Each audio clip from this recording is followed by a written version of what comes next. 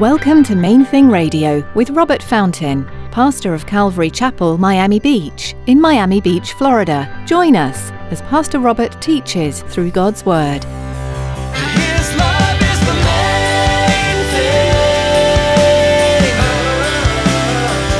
His love is the main thing. So we're mixing it up, mixing it up. His love is the main thing. His love is the main thing.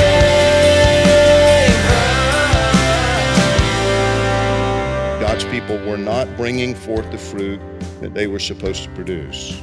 Jesus had come to his temple, and instead of finding good fruit, people being instructed in the things of God, disciples being made, people being taught the scriptures, instead of finding that, he found this place of commerce, this place of corruption, this disgusting display of human depravity. In today's message, Pastor Robert will share a story about Jesus' righteous anger.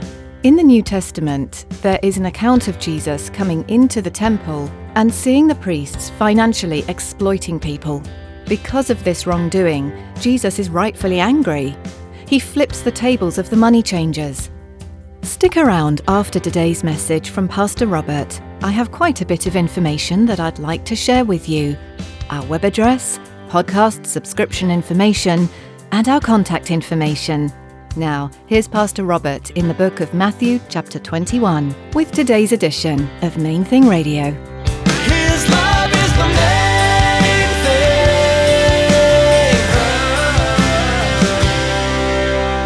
How are you going to know what's acceptable unless we tell you? And you know what? The only acceptable animals, well, they're ours. So that one that you raised, that one that was, you looked at it and it looked unblemished to you, but see right here? That's a blemish. But over here for $20, we got one that's better. And so the only way you could get a perfect animal, the only way you could get an animal that was acceptable to be sacrificed was to buy one from them. And they always had a few on hand. I was thinking about this, it's kind of like going to the movies. I remember the first time, Elizabeth's from Denmark. The first time we went to a movie theater together, she was shocked. You mean you can't bring your own snacks in? Oh no, you got to buy theirs. And so a $2 bag of popcorn is $20 all of a sudden. Seriously? Yeah. But this was so much worse. Because the spiritual well-being of the people was tied to it. See, the only way you could get right with God was to keep the law. And the only way you could keep the law was to buy their stuff. The only way you could fulfill these requirements was by buying the approved animals from the priests and those from whom they received some compensation. Now, on the membership fees, too, they had an annual temple tax, but the only way you could pay the temple tax, your money wasn't good. See, your money was unacceptable. You had to change it for their money. That's what the money changers tables, it was because the temple coins had to be used to pay the temple tax. So you had to exchange your money. And I'm sure that their exchange rate was reasonable. So Jesus confronted the corruption, he called it what it was, and he threw the crooks out of his house. And that's the issue. We're going to come back to that next week, by the way. He threw the crooks out of his house. Not only that, he condemned their unfaithful stewardship by cursing that fig tree. See, the fig tree had always been associated with a representation of the nation of Israel. So when he cursed that pig tree, pig tree, man, He cursed the fig tree, and in doing so, he pointed them back to Jeremiah. In Jeremiah chapter 8, verse 8, God had warned Israel, how can you say, we are wise, and the law of the Lord is with us?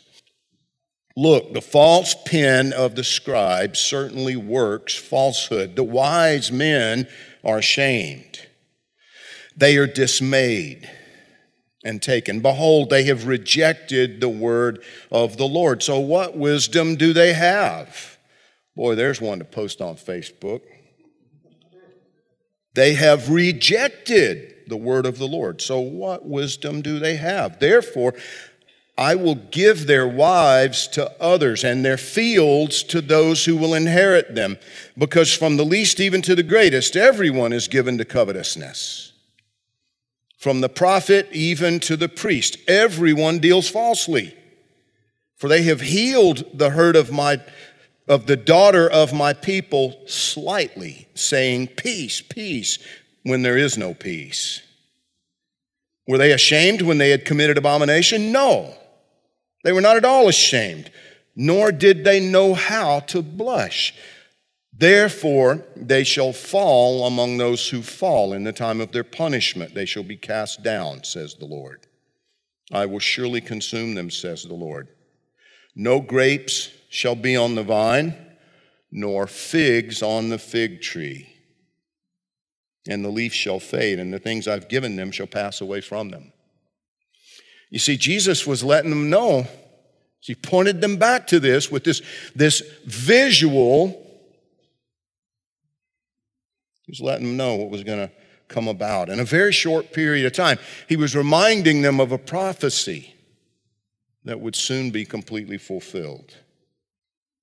In the beginning, God had blessed Israel with the clearly stated intention that they should go and be a blessing to everybody else. But they hadn't been faithful.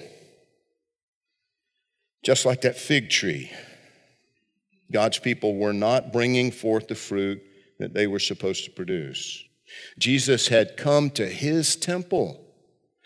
And instead of finding good fruit, people being instructed in the things of God, disciples being made, people being taught the scriptures, instead of finding that, he found this place of commerce, this place of corruption, this disgusting display of human depravity. And it was right there in the court of the Gentiles where the non-Jewish peoples of the world were supposed to be able to come and be taught. A quick little footnote about the fig tree. Matthew says that the disciples marveled at how quickly it withered. I'd never thought about this, but I was listening. You know, you guys know because I talk about him all the time. I love to listen to Alistair Begg. So I listened to Alistair Begg talking about this. And he made a little passing comment that caught my attention. I never even thought about how this fig tree, how Jesus cursing this fig tree is so tied to Genesis chapter 3. You see, he overruled the normal laws of nature. He completely bypassed the normal process of life and death. One minute the fig tree was alive, the next minute it was dead.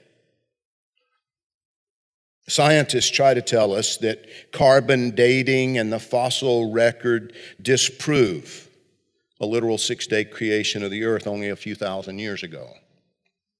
Because it's impossible. I mean, you know, you just look at everything. We know, science tells us clearly that these fossils are 60 billion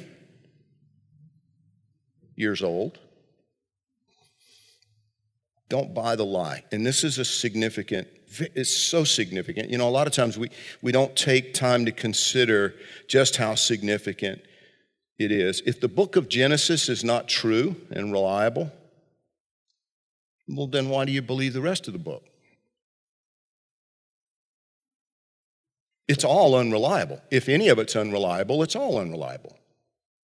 If any of the book is unreliable, why are we here? It's ridiculous. Anyway, a fig tree went from life to death in a few hours. It aged. Do you understand what I'm saying? It aged. It went from life to death. Now, what the Bible teaches us is that the Creator of heaven and earth spoke everything into existence. His love is the main thing. His love is the main thing.